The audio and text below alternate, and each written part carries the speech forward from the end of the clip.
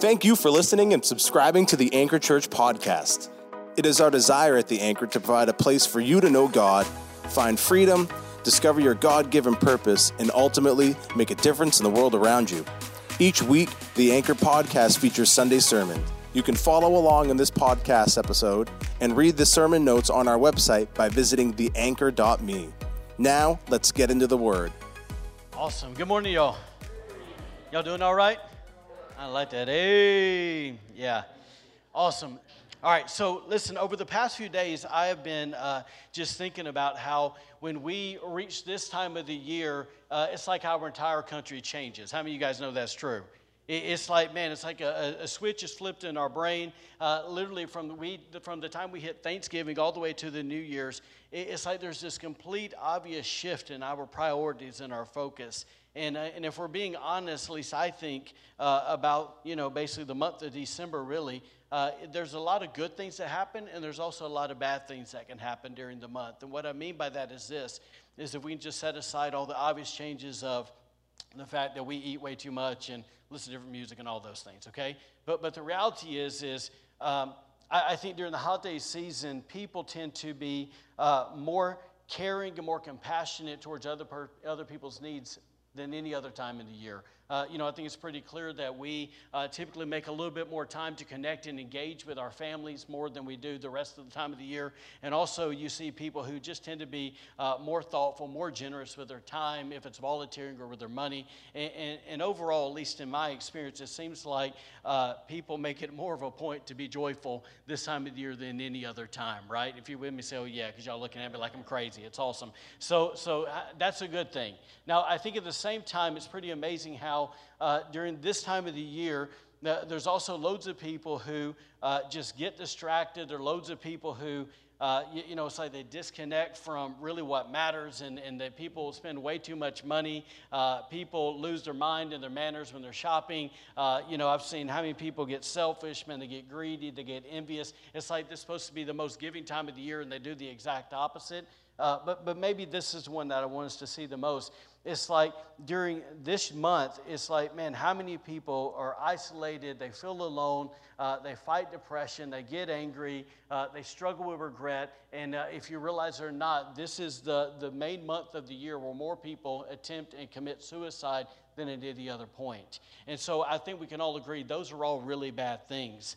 Now, I don't know about you, but something I think is crazy when I think about all that is how basically how many people can lean on two different ends of the spectrum at the same moment. And so, but once again, that happens every year. So, listen, in light of realizing that that's not only a national thing, but that also has the ability to happen within us. In other words, there's people in this room that are going to lean one way, and there's people in the room that are going to lean the other way. And what I want to do today is I actually want to share a few things with you that I hope will actually help us stay centered and stay focused on what's really important, not only during this season, but also any season that you find yourself in life. And so to accomplish that, what I actually want to do this morning is I want to share basically a story out of the book of Luke with you. And, I'll go ahead and tell you, this is not intended to be a Christmas message. It's not that at all. Really, it is a message that I think that the Lord just simply wants to kind of go, I'll do it like this, This is my daughter, by the way. So, listen, when I can't tell you how many times I remember, when she's a kid, and obviously she's the oldest of all of our children, when they want our attention. In fact, stand up here, you can help me. It's so funny that when, we're doing all kinds of other things, and there's been times where my children have done this to me.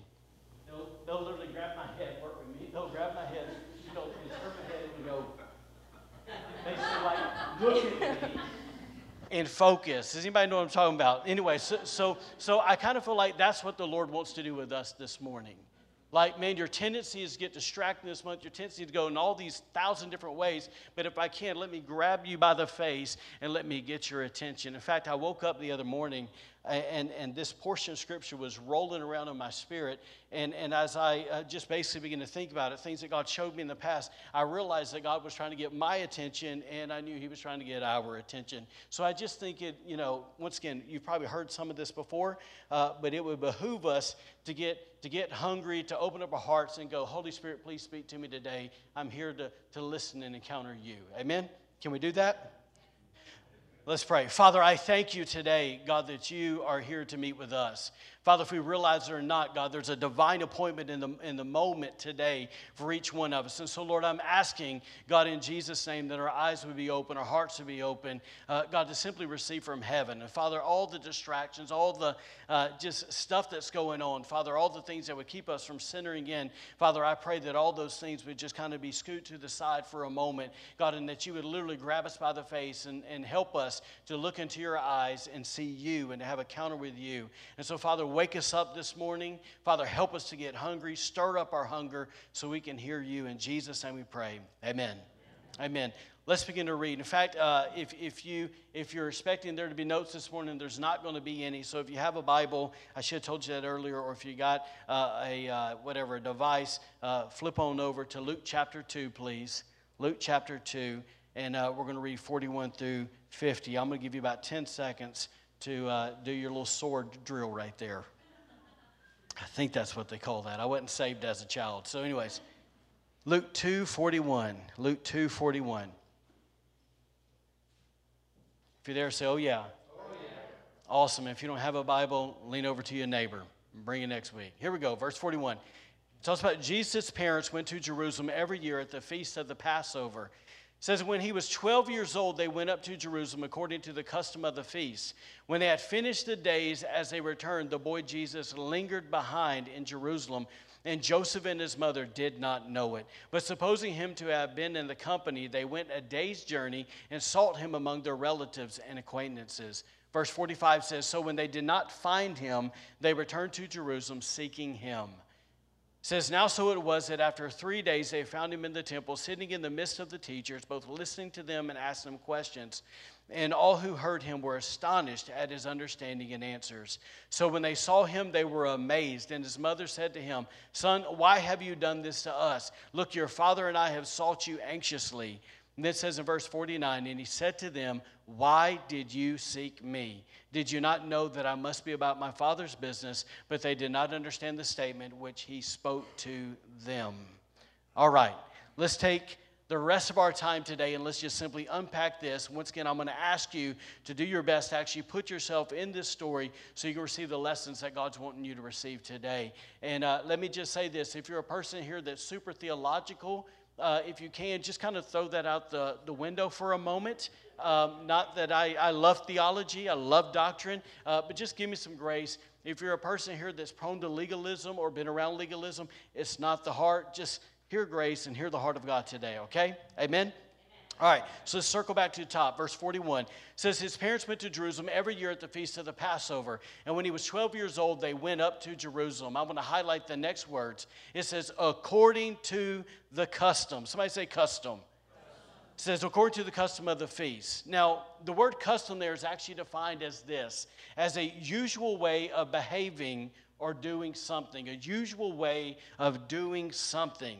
In other words, when you actually begin to look into Scripture and just realize what's going on, what it's saying is that this 80-mile trip from Galilee to Jerusalem that they took as a family to celebrate the Passover feast was a yearly routine. In other words, it was their custom. They had been doing this year after year. In fact, when you actually go back and look at Deuteronomy 16:16, you'll find that this was just one of the 3 festivals that they would have attended that year. Because the Bible tells us this, once again in Deuteronomy, that all Jewish males were required by the law to attend the Feast of the Passover, the Feast of Pentecost, and the Feast of the Tabernacles, once again on a yearly basis. So here's the point that I'm trying to make to you by saying all of that, is that while there are certainly varying opinions, if you read books, if you go online, there's varying opinions from theologians concerning how many times Jesus had already been to Jerusalem by the age of 12. And that's not really the point, but the point is this, is that it's obviously, that we can be certain when we read this passage of Scripture that this wasn't Jesus' first trip that he ever took with his parents to Jerusalem, nor was it their first time that they traveled that long way back, that whole 80 miles all the way back home. So much so that Luke said that they went up to Jerusalem according to their custom, or according to their, I'll use the word routine, because obviously that's what they were used to doing. So here's the question I have, and I just want to hopefully make this personal for a moment, is have you ever noticed that when you do something again and again, it has a tendency to become just routine? Right, and have you also noticed that when you've done something again and again, it's not only easy to adopt a been there, done that kind of attitude, but it's also easy to start going through, keyword, just going through the motions while you're doing it. Like take anything in life. Remember the first time that you tried to do something and how you had to concentrate and focus, second time, third time, fourth time, and then you're just like, I got this. Anybody ever been there? So obviously this can happen with just about anything in life. You know, in other words, what was once new and exciting over time, it can become, basically just no longer new and exciting. In other words, the shine wears off, right? It becomes a routine. So for an example, once again, just try to get us thinking, how many times does that happen with a job, right? We got a new job. We were excited about it, pumped about it, fantastic opportunity. You've been there 6 months. You're like, oh, God, I got to go there again. Right? Like how many times do you go, woo, it's a new school year, I'm going to high school, I'm going to whatever, and then after a month you're like, I hate this place, right? So the same thing can happen, if it's a sports practice, if it's a musical practice, if it's a hobby, if it's a family gathering. Like I think it's so funny how many people like over the next month will go spend time with family. They're all super pumped, super excited to get together with family, and after about 3 hours they're like, let's go home. Right? It wears off its shine quickly. And I'll say it this way, it may be really important for today, is it can happen relationally. In other words, think back to the first time for you guys that are married, the first time you laid eyes on the person you're now married to, first month, second month, you're getting married, right? And now it's just like, oh, it's you again. Can you pick up your underwear? Thanks. Right? And so anyways, it just, once again, it can happen, right? It just comes routine. We go through the motions. And so I want to say this, as much as you and I may not want to admit it, it can even happen in our walk with God, right? Like I think we all understand that, right? Like, there was a time and really if we're shooting straight, so often our walk with God tends to be like this. Right? And it's up on these moments where we're here, it's like, man, our devotion times are exciting, right? That there's a worship song that touches our heart, we start crying, right? Our prayers just like, man, like God's moving, right? We read the Bible and it explodes. And then there's those times just like this. Man, that song doesn't move me anymore. Man, I'm reading the Bible and it feels like a chore. My prayers are flat, right? And my devotion time is just, I just got to go do it, right? Anybody ever been there? Come on, half of you lying like this. Listen, guys, it's not that hard to do this. You can do it. It's freeing, I'm telling you. It'll help you. All right, here we go. So anyways, I'll just say it this way, that not only does it happen in our personal lives like that, but how many of you guys know it's really easy to even get to the point where we get stuck in a routine Sunday after Sunday where we just find ourselves going through the motions of, it's just church again. I said it was for you today. Listen, how many times have we found ourselves just going through the motions in life? Spiritual, not spiritual, man, more times than we probably even recognize. So listen, I just kind of expect here, and I could be wrong, but I just kind of suspect, and say the right word, that this is what was happening with Joseph and Mary in Luke chapter 2.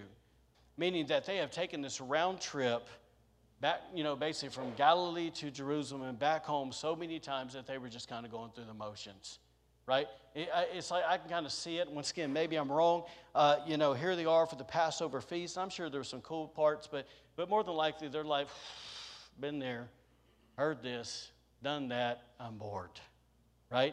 And while they're, sitting there in Jerusalem, it's like I can see Joseph. He's like, when's this rabbi going to get done? Don't act like y'all ain't ever done that. Here's the truth, because I see you do it. Actually, what I see y'all do here is this. Because y'all want to look at that TV, right? How much longer? He's in the red. Does he know he's in the red? All right. I know when I get in the red. Anyways, so I now see them, basically him going like, when are we going to get done? Because us dudes, we tend to be way more impatient than women. But I also see Mary, like, man, trying to go through her normal routine. It's like she's trying to just keep the kids entertained, right? Whatever. Pay attention. Shut up. Don't talk. Don't fight. Don't hit your brother. Don't do what, whatever. And, of course, you got Jesus sitting there, right? And then you got all the rest of the Rugrats doing the deal, right? Anyways, so at least the way I see it. And so I kind of finally see it, man, when it's, okay, rabbi wraps up, they do their last things. There's just kind of like relief on their face. Man, they feel like, they've been drugged through a knothole, they're just tired. And they just kind of look at each other and go, whew, it's over. let's go home. Right? And so from that point on, it's just kind of one foot in front of the other. Why? Because it was according to their custom. But I want you to notice something today. It's the reason I'm bringing this up. Is because when you and I actually make the mistake of allowing ourselves just go through the motions, a really dangerous thing can happen, especially when it's with Jesus. Now I want you to see this in verse 43. We'll read it again. It says, when they had finished the days as they returned, the boy Jesus lingered behind in Jerusalem. Now pay attention to the next sentence, because this is where the entire story transitions, it pivots, and it flips with one striking statement. It says this, that the boy Jesus lingered behind in Jerusalem, and Joseph and his mother did not know it. Yeah. Let me say it to you this way. I don't know why I'm going to say it. She's not here, so I can say it. Last year, I think it was last year, basically after church on a Sunday, my wife went home. I was still here. And so when she got home, she bailed out. All the other kids bailed out except my little guy. And the reason he didn't bail out is because he was strapped into his seat. Right? And so everybody's in the house, and they're doing their thing. Jen's fixing lunch and doing that. They're all talking. And after about 30 minutes, she goes, has anybody seen Luke? Had seen him. Well, come to find out, my dude was in the car screaming his head off because he got left in the car and nobody knew it. What a bad mom. I know. Y'all should bring that up. She loves it. It's awesome. Anyway, so she loves it. So not the only one, right? It happens. All right. I one time left Michaela in the car on purpose to teach her a lesson. I did. It worked too. Anyways, but watch this. So I can vividly remember, years ago when the Holy Spirit began to speak to me out of this story. And basically what he did in that moment is he began to compare Jerusalem to our weekly church gatherings. And then he showed me how we can actually get in this rut, start going through the motions, right? So much so that we actually, watch this, that we can lose Jesus at church. I know it's such a weird thought, right? But here's what I mean. Is as Christians, we can get so caught up in the weekly routine. We come through the door, we shake a few hands, we smile, greet people, right? We find our seat where we're normally used to sitting. We sing a few songs, we say a prayer, we listen to a sermon, we look at our watches, right? Just because all that's our custom. It's our routine. We just simply go through the motions. We sing it, sit down, we do it, right? Yes. Listen, all the while not realizing that that we've forgotten the real reason of why we came. Right? It's to honor Him. It's to worship Him. Right? It's to learn from Him. It's to encounter Him, to hear His voice. It's all about Him. Like, that's the reason we're here. If Jesus doesn't show up, let's go home. Amen? So listen, but the crazy part is this forgetting has caused too many Christians to lose sight of a key thing. It's called His manifested presence. To the point that He isn't even in their midst, right? Now, I'm not talking about, once again, theological, omnipresent, He'll never leave us nor forsake us. That's not what I'm talking about. I'm talking about this physical, manifested presence. And like Joseph and Mary, what happens is I'll say it this way, there's thousands and thousands of people in church right now across America, and guess what? The manifested presence isn't there, and like Joseph and Mary, they don't even know it. They're just going through a routine. That's scary. Yes? I don't know about you, but I've encountered God way too many times to live a life like that. Amen? Listen, I think it's because of that reality, that prevailing reality that's in our nation. Years ago, an Episcopal minister actually shocked a whole lot of Christians when he said this on a national broadcast. Please listen to what he said. He said, if the Holy Spirit were totally withdrawn from the church today, 90% of the work of the church would go on as if nothing had happened. That's a damning statement. Yes, that's scary. That scares me, right? Like if God lifted His hand off of us, how far would we just keep on cruising as if nothing happened and we didn't even know it, right? Because we're just doing our programming, right? See, the statement tells me that God can be absent and never missed, right? by us who are in church who say we love him. Because why? Because we're too caught up in a familiar routine, right? So listen, let me maybe say this. We're going to shift gears. While that's definitely important, and I think we all need to hear that this morning, we all need a heart check to go, am I just going through the routine today, or am I here for the right reason? Like, good heart check, right? And that can't be overstated enough. But the real part that I feel like I need to share with you today, that I feel compelled by the Lord to share with you, is this. And I've said it to you before, but it's this, is did you know that the same thing can happen in our personal lives too? Listen, Christian, truth be told, there's loads of us, right, who are living our lives. We're going through our daily routines completely unaware that God's touch and his manifested presence isn't on our lives. We think we got it. Right? Are y'all here? So with that said, let me make another comment, because the longer I pastor and the longer I'm around people who are believers, because I didn't grow up in church. I dove-bombed in and I just went after Jesus, right? And Jesus met me there and it was amazing, okay? And it just keeps getting better. Okay, it's good. But here's what I didn't recognize at first, and I've come to recognize over all these years. And once again, this may sound strong to some, but how many of you know that we cannot really discern God's absence until we have first experienced his presence? Right? Like, that's so simple. But once again, unfortunately, over the years, what I've learned is that there's a lot of good-hearted Christians who are on their way to heaven. That's not in doubt. But they have not really experienced the manifested presence of God ever in their lives. So watch this. Therefore, it's this. They have no clue what is really meant when someone like this comes along and says, hey, God's absent from your life. Y'all hear me? So listen, in fact, it's so funny. It's like I've had conversations with people, in my office, if whatever, different places. And when we start talking about things along these lines, it's amazing how many people have looked at me like I got 2 heads and 40 eyes over the years. They think I'm crazy, right? And I think it's this, is the reason is because it doesn't compute with so many believers, because to them, it's like Christianity starts and stops with salvation. But I'm not talking about salvation here, right? I'm not talking about the omnipresence of God. I'm talking about walking with him and knowing him, right? So listen, I understand that part of the disconnect, part of the confusion that happens in those conversations is because it's really, really hard to find language to describe the presence of God. Like, that's difficult. But like times where you know that, man, God is so in the place, the last thing you want to do is move because you don't want to mess it up. It's hard to describe that moment to people, right? It's like the manifest presence of God, if I can say it this way, is greater than any words we could ever use to try to describe it. That's true. Okay, but the simple point I want to make here is this, is once again, it's impossible to miss his presence if you've never experienced it before. Like, you might as well be talking Chinese, right? Listen, I just wanted to say this, and this is a real poor attempt, and I'm sure there's a much better way to do what I'm about to do.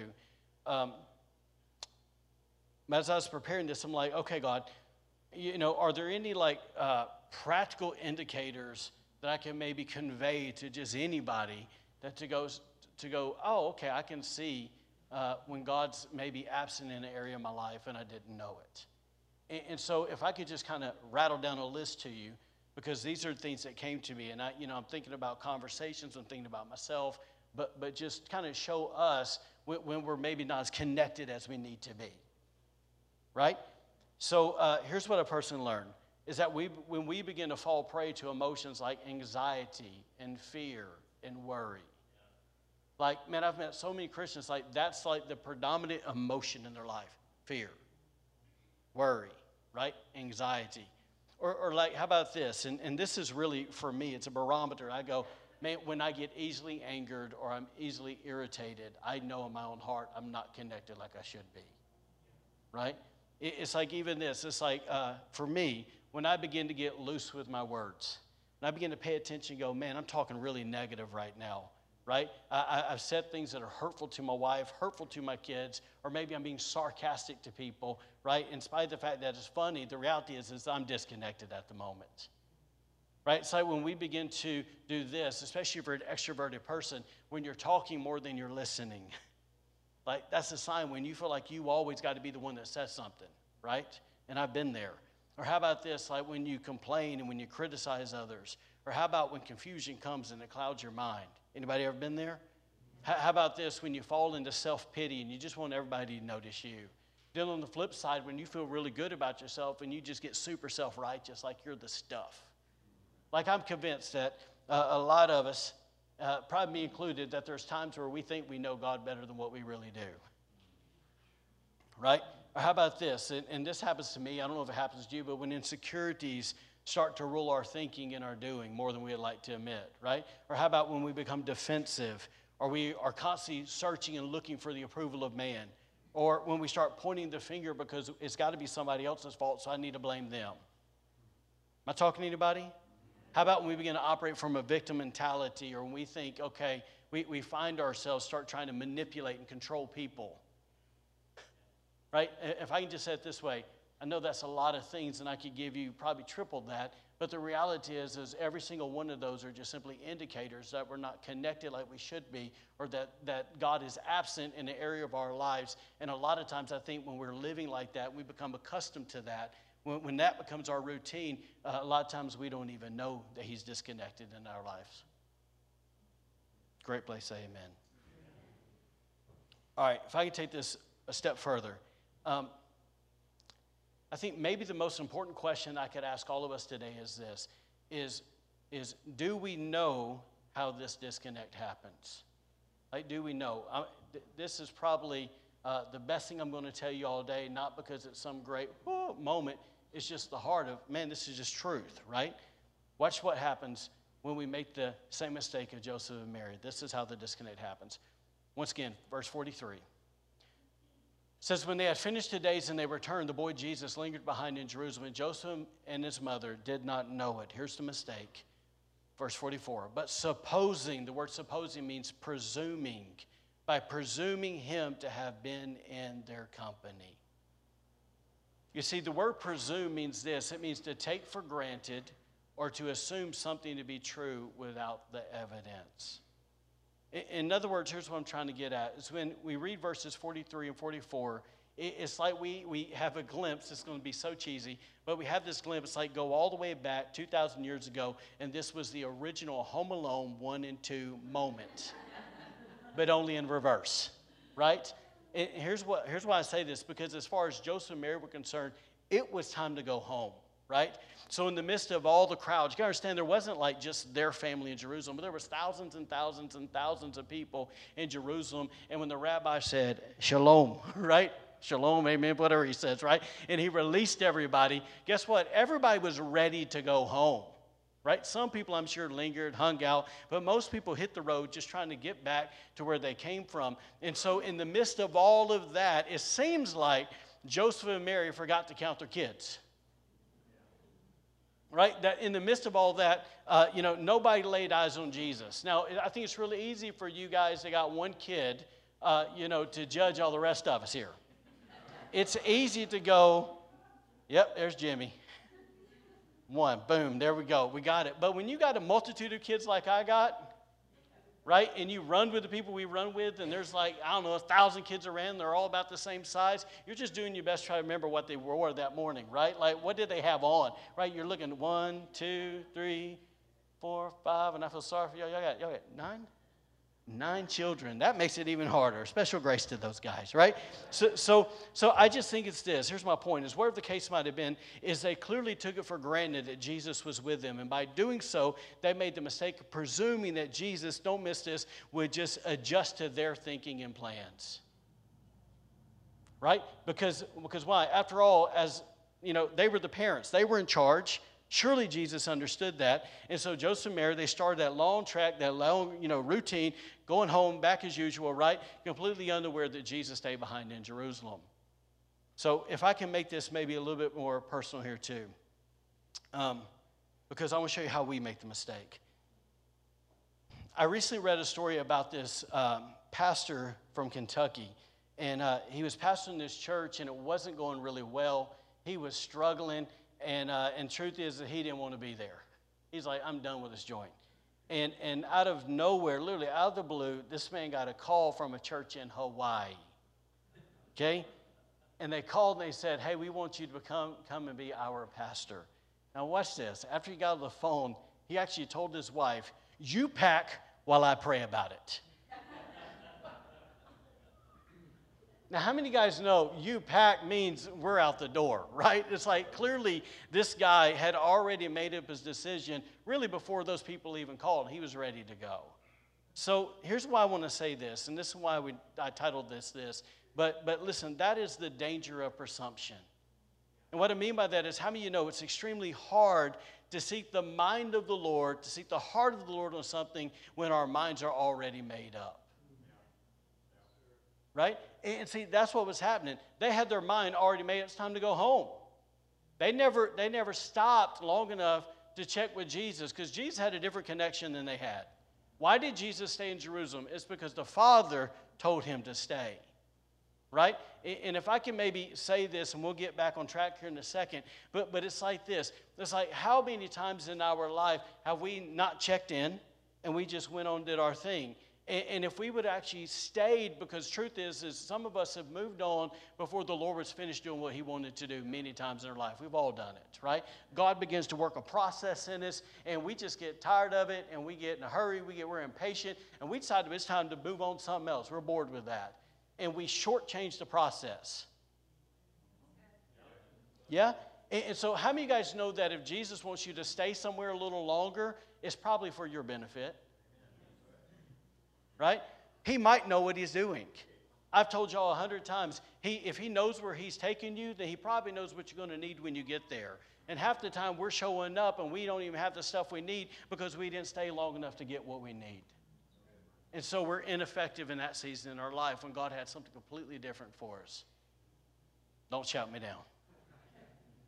So I just think this. The reason so many of us do that is because we're not truly open to hearing what he might say. It's like we become so worried, and you've been there, I've been there, that he might actually say something different than what we want to hear. And because we're afraid he's going to say something different from what we want to hear, because our minds are made up what we want to do, we don't really seek him with a surrendered and obedient heart. What we do instead is we throw up a few token prayers. We slap that old God told me, right, stamp of approval on it. And, when he really didn't, right? And the reason we do that is because this is partially because we're trying to convince ourselves that God said it, and he's given us what we want. And the other side is this, because we're trying to convince everybody else, because we're not humble enough to actually have a submitted heart to actually listen to wise counsel. And if I can tell them God said, then they'll leave me alone and they'll let me do it.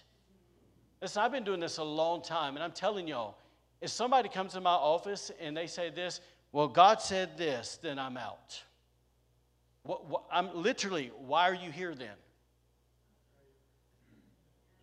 Right? Like those, God said, 3 minutes in the conversation, well, we're done.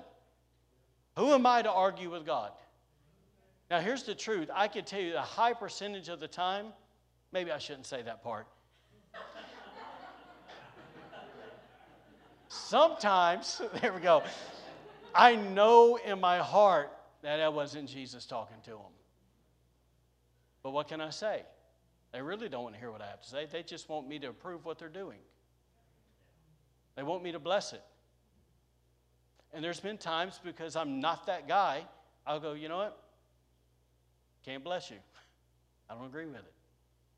Right? It's not because I know everything, but man, I know Jesus enough and I got enough discernment to know when something doesn't settle. And I'm never going to violate that. Am I making any sense? So, maybe just a side note, a word of wisdom is this. There's been times in my life, I wasn't planning on saying any of this. There's been times in my life where I knew God spoke to me.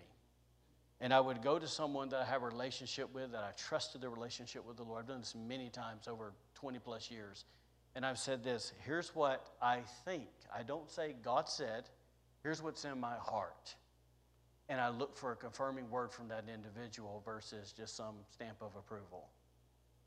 I have literally, listen, before I came here to this church, I sat down with my pastor and I said, this is what I think, but if it does not bear witness with you, I will not go.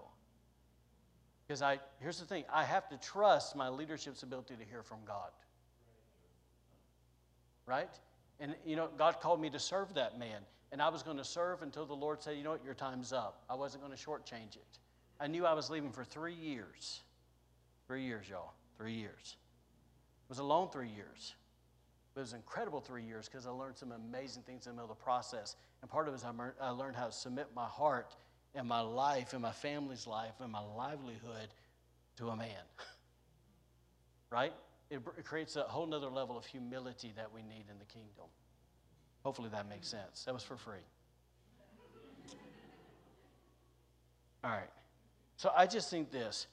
Like Joseph and Mary and that pastor from Kentucky, man, when our minds are all made up, it's like we proceed forward in whatever we want. Just once again, here's the danger of presumption, is we presume that his anointing, that his presence, his favor, his blessing goes with us.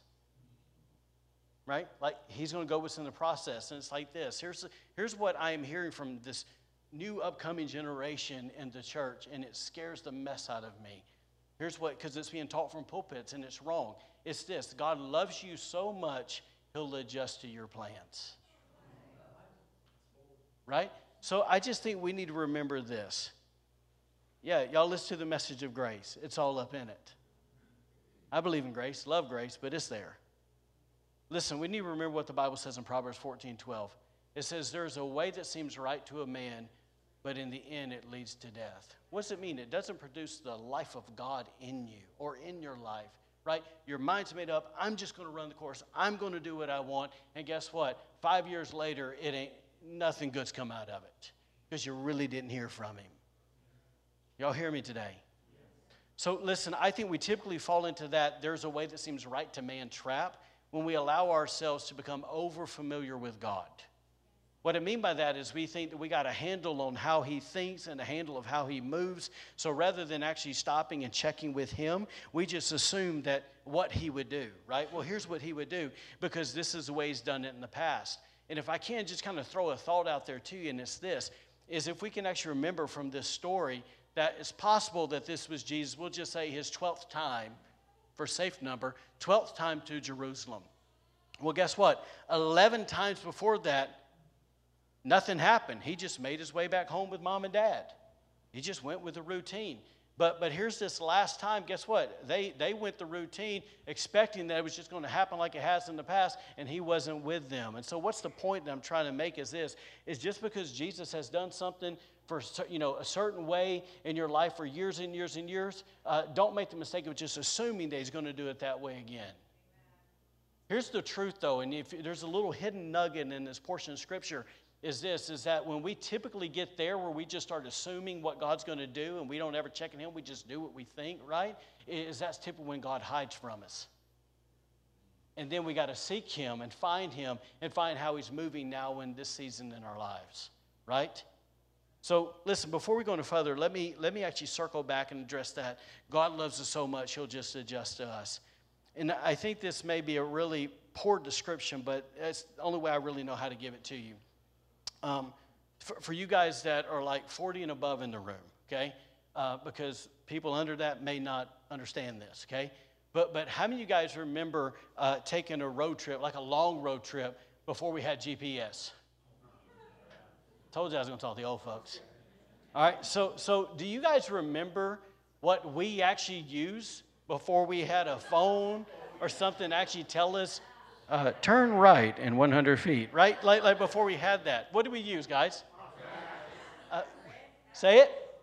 A map. Holy smokes. We used a map, right? Now this may once again sound silly, but listen, I can remember times, and maybe you can too, where I was on long road trips and I started going down an unfamiliar road to me, and there was times where I missed a road and I got lost, or I would hit construction and they would reroute us some way. And listen, I'd be on a more unfamiliar road, literally in dark, don't have a clue where I'm at. And here's the thing. Did you ever notice, if you've ever had one of those moments, that your destination never suddenly moved to where you were? How dare it, right? Like it never moved for me, right? And so, listen, what did I do in those moments? I'd have to pull off side of the road. I'd pull out that map that was about the size of the car itself, right? I had a little Honda Civic, right? So it was big. Anyways, so I'd pull out that thing, and I had to figure out where in the world am I even at, right? Like I got no clue. And then I had to carefully begin to plot out my course, and I would begin to adjust my plan to the directions on the map before I could actually reach my destination, right? Like old school thinking right there, right? So I want you to know the same goes for God. It doesn't matter how mature we think we are in the faith. It doesn't matter how long you've driven a car.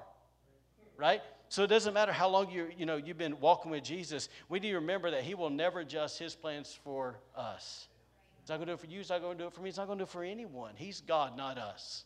Amen? He's the God that doesn't change. We change. Right? And so, listen, we need to realize that when we get off track with God, because we're all going to do it, is what's going to happen is we need to have the courage and the humility to adjust to him, right, and his ways as quickly as possible. And that's what those guys did. Can I give you like a scripture that kind of comes to my mind here? Say yeah, because I'm going to do it anyways. All right, here we go. So anyways, when I was reading, this scripture came, Exodus 40, verse 36, 38. Exodus 40, 36, 38. I'll say it for you guys that are taking notes. It says, now whenever the cloud lifted from the tabernacle, the people of Israel would set out on their journey, following it. Get that? Following it. It says, but if the cloud did not rise or did not move, they remained where they were until it lifted. And then it says, the cloud of the Lord hovered over the tabernacle during the day, and at night fire glowed inside the cloud so that the whole family of Israel could see it. And notice this last part. It says that cloud interaction continued throughout all their journeys. In other words, it didn't stop, right? So here's what I want us to notice. I want us to notice how Israel was actually locked into this direct guidance from God. Do we realize today that God's not in the cosmos totally disconnected from us?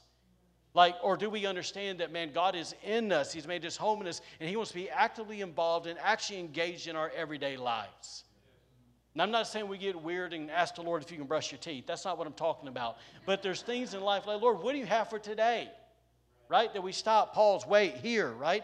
And so, listen, it's in the same way when we look at the Israelites here that they could only move when the cloud lifted. If the cloud did not lift, what happened? They stayed. Once again, no matter how beautiful the area was, that they were in was, or no matter how distasteful it was, listen, those guys could not move unless the cloud moved. The cloud didn't move. They had to stay put until they were released to move on, right? Why is that? Once again, because the cloud did not adjust to the Israelites. They had to adjust to the cloud. Once again, the same goes for you and I. There's a cloud, amen? So listen, in spite of this, listen, I have met many, many Christians over the years that I would say this. They're totally unaware. I'm just going to use the term. Obviously, we're not going outside following the cloud, but people aren't aware that there's a cloud, that there's this direct guidance from God that he wants in our lives. And I've also met a number of people, and I'm saying this, I don't know why, but if it lands, let it land, is that there's been many, many people that I've met over the years that the cloud moved years ago, and they're still stuck. In fact, they've built an altar to a previous cloud moment with the Lord 23 years ago where they encountered him, and they refused to get moving where God's wanting to do something. They're stuck in a season and everything. That's all it is. They're consumed by one revelation. They're consumed by one type of ministry. They're just consumed. And they understand that, hey, maybe God wants us to go this way. They're missing the cloud. If you're with me, say, oh, yeah. So what I'm getting at is this, and we'll shift gears, is that you and I don't need to make the mistake of presuming that God's just with us, that we're going to do whatever we want and he'll just tag along. We follow him. He doesn't follow us, right? And we don't need to make the mistake of thinking that he's going to adjust his plans to ours, because it doesn't work that way. Let's go back to the story. Watch this. It says, once again, when they had finished the days, they returned. The boy Jesus lingered behind in Jerusalem, and Joseph and his mother did not know it. But supposing him had been in their company, they went a day's journey, watch this, and sought him among their relatives and acquaintances. Listen, Luke does not tell us how many people were actually, there in their group. In other words, I don't know if it was 50 people, if it was 100 people, it was 300 people that were moving and going back to their hometown. I don't know. Nor does he say this. Nor does he tell us when Joseph and Mary had their, once again, back to the Home Alone analogy, that Kevin moment, right? Like, Kevin, where's he at? Like, it doesn't tell us when they went, Jesus, right? Like, when did it happen?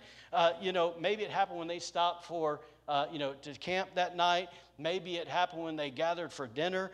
Listen, I don't know, but I do know this, that had to be a sobering moment. Right, like when they realized, watch this, that they lost the Son of God. like there's times I think the Lord's trusting me with a few things, but man, you're talking about trusting something. He's like, here's my son, take care of him. I don't know where he went, right? Bad moment, right? So, but I want us to notice that their first response, I'm saying this just kind of helps somebody out, that their first response when they realized that Jesus wasn't with them is that they immediately begin to try to find him among their relatives and their acquaintances. And the reason I'm saying that is because I've witnessed over the years where people get off track with God, their first step isn't typically to go to God. Their first step typically is, let me go hang around people who know God. And while that may be good and it might lead you a certain way, I just have to tell you today that people are a poor substitute for the real thing. Right? Because they cannot be the connection to God for you. Right? It's like in the Catholic movement, we don't need a priest. Jesus is the high priest. I'm not saying slam that, but that's the connection. It's him, right? He tore the veil so we could come in, right? Personally. And so when we go back, I just say this. Don't make that mistake. Back to verse 45. It says, so when they did not find him among their relatives, they returned to Jerusalem seeking him. If you can imagine this with me for a second, as Joseph and Mary had that moment where they realized he is not physically with us, not, I just feel like he's not with, no, he's physically not with us, right? That those guys went into a panic. I could see them, searching for Jesus, like literally going to, if you can kind of imagine, like little fires where little families are gathering, preparing their meals, right? Like I feel like we're in the mountains, right? Like all the cooking groups are together. And he's like running to each group, right? Joseph is, have you seen my son? Have you seen my son? Have you seen my son? How many of you guys know by the time that moment was over, he made it to every one of those groups? So guess what? The fact that he lost his son wasn't a secret. See, I say that to say this, is a lot of times we think that nobody notices. People notice when you're not connected. I'm telling you, my wife can tell you when I'm not connected. That's God honest truth. And I can tell you when she's not. We've been together way too long. We both know what it's like when the peace of God is settling on us and we're operating from the spot of connection versus when we are disconnected because we're in our flesh and we act a certain way. It's totally opposite. I don't know if it is for you, but it is for me. Amen? So you're not faking it with anybody, right? But going back to the story, like on one hand, I can see them struggling with feelings of embarrassment and the awkwardness of the moment. Have you seen my child? Like, listen, we're not talking like you're in Hannaford's in the meat section and your kid's over in the fruit section checking out peaches, okay? No, so they went a day's journey and their kid is in a city. Like, pardon, but an oh crap moment, right? Like, that's there, okay? And so, listen, but I can also see at the same time, how many of you guys know that if they've been spending all that time at the festivals, going, doing all those things, and then they walk in all that day, carrying their stuff, handling all those kids and whatever. I just think by the end of the day, they were probably pretty tired. So now the fact that I have to shift gears and now try to go find a kid that's lost, that's not convenient, right? And I can also see it this. It's like, so goofy. But it's like they didn't go, okay, last camp, Mary, I got the last camp. Did you find? No, okay. Oh, well, let's cut our loss. Let's move on. Nor did he say, hey, Mary, I noticed over there with with the Smiths. I don't know a Hebrew last name at the moment. So anyways, over there, whatever, with the Merowitz. There we go. We'll go with that. The Merowitz family, you know, they have a 12-year-old son. He's pretty nice. Maybe we can trade. That sounds so dumb, I know, but it's like that's not what happened. It's like they didn't let the embarrassment or the awkwardness or the inconvenience to stop them from seeking Jesus. Right? And at the same time, they didn't settle for less either. I'm saying that because so often we go, there's something in our hearts that wants to engage with God, right? Like we're in worship and we want to respond to God in a certain way, but we're too embarrassed or it's too awkward for us to actually do something different than we've ever done, and so we just don't do it. Come on, church. Right? Or it's like this. It's like, how many times have we went, well, I'll just settle for kind of where I'm at. Man, listen, as the church, we've settled from crumbs off the table for way too long. Man, there's a feast from the Son of God that's already laid out for us, and He's given us, He died to give us a seat at that table. Right? So quit settling for crumbs. Amen? We're not beggars. Amen? We're sons and daughters of the living God. Let's take our seat. Amen? So I just think this. It's like, man, when we look, these guys wanted to find Him, and that was all that mattered at that moment. That was it. We got to find Jesus. In fact, it reminds me of Song of Solomon, where basically the lover is trying to find their lover, and they said this, "So I said to myself, I will get up and roam the city. I will search Jerusalem, searching all of its streets and squares. I will search for the one I love." Like, have you ever been that hungry and that desperate for God that you're like, man, I'm not going to stop until He comes? Man, there's been times I went through the prayer closet and it feels like, man, the heavens are brass and nothing's happening. And I've said, Jesus, I refuse to leave until You come. Yeah? That's how you find God. You don't find God by some 5-minute quick little prayer. Okay, I did it. I feel my conscience is clear. No. That's settling for less. I want the real thing. Amen? Go back to verse 46. It says this. So it was that after 3 days, they found Him in the temple, sitting in the midst of the teachers. It says, both listening to them and asking Him questions. And all who heard Him were astonished at His answers. That simply means their ability to put two and two together. I just have two quick thoughts here, and we're going to land this thing. The first one is this, have you ever thought about what would happen if they didn't find Him in 3 days? Like, would they have stopped? Would it have been 4 days, 5 days, 6 days? There's that, I won't go there. It'll mess with some people. The reason I want to say that is because I can't tell you how many people over the years that I've seen that, let's say this, because I'll give it to you in real time.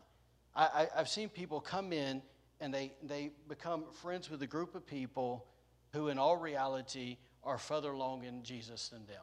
They're more mature in Jesus than them. They just got more time. They've spent more time with God, okay?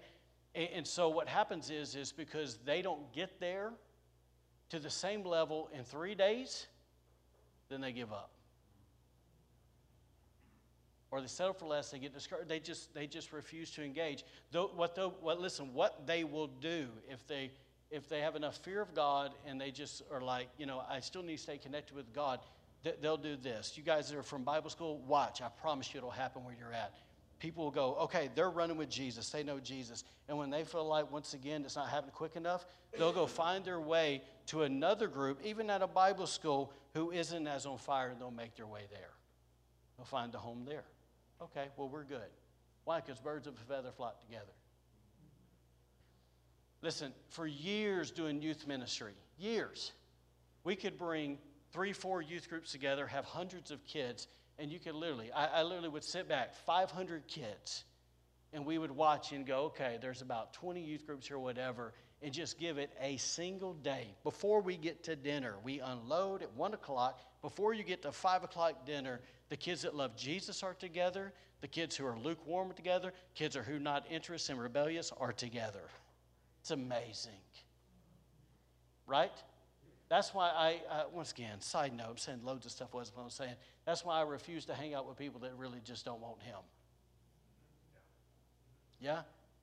So, anyways, I think we need to remember this. If I could just insert a verse here. Hebrews 11:6 says, but without faith, is impossible to please him. We normally stop there. For he who comes to God must believe that he is, and he is a rewarder of those who diligently seek him. What am I saying? Man, when you realize that he's lost, how many of you guys know it's not going to be a casual, flippant thing that's going to find him? It's going to be a diligent heart that says, I will do whatever it takes till I find him, because I got to meet him. Amen? So, let me say this to you. There's a verse in Jeremiah 29:13. It simply says this. We read verse 11. For I know the plans I have for you, declares the Lord. Plans to prosper you, not to harm you. Plans to give you hope in the future. Yay, God's given us a future. We stop there. And watch this. We go get a plaque, right? We get a little bookmark, whatever, that says the verse, yay, but we live and don't even know the purpose because we actually don't do what the next two verses say. It says this. It bases it. In fact, if you got your Bible, flip over there. We'll show you. Jeremiah 29:13.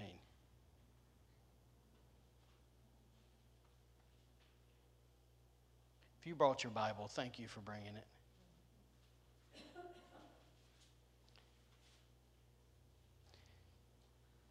What's the next verse? We'll go in verse 12.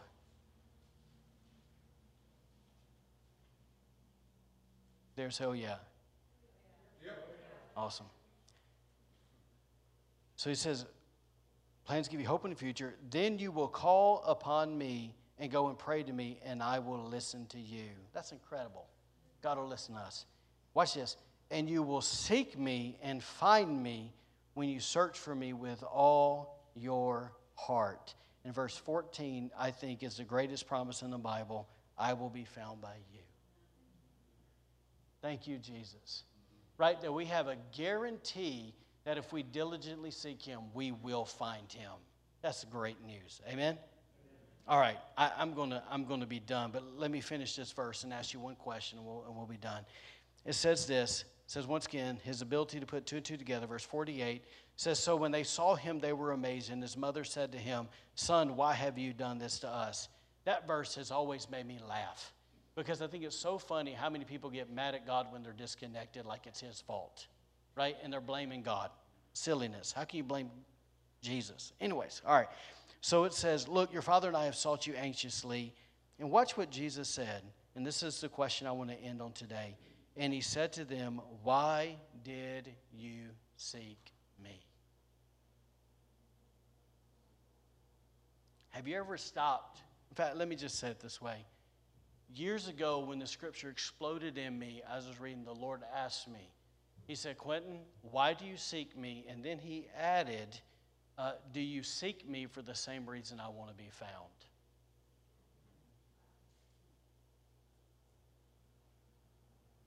So many people come to church because they want to get better. They want to see their life improve, right? They want some problem to be fixed, right? And all that's fine, okay? Jesus, none of that offends him, okay? But listen, at the end of the day, the reason we come to God isn't even so much heaven. That's a benefit.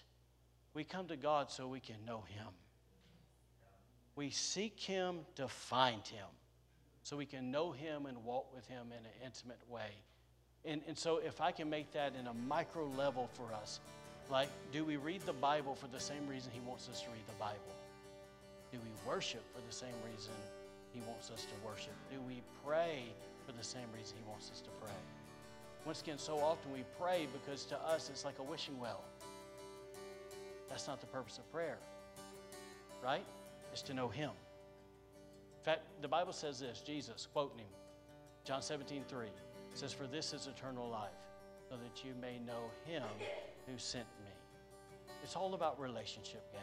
And so to ask yourself today, in a season where we're not celebrating so much, yeah, it's awesome to give gifts, it's awesome to receive gifts, but it's really, if we want to go back to the beginning, the whole season is about acknowledging the fact that he loved us enough to come. He sought to save that which was lost. We were lost, not him.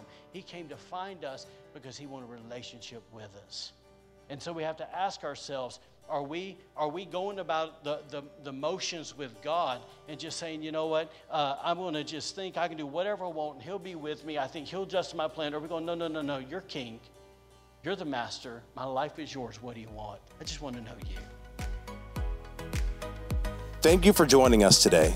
Be sure to follow us on Facebook and Instagram for encouragement in your walk with God and to receive updates on events happening at The Anchor. Have a great week and God bless.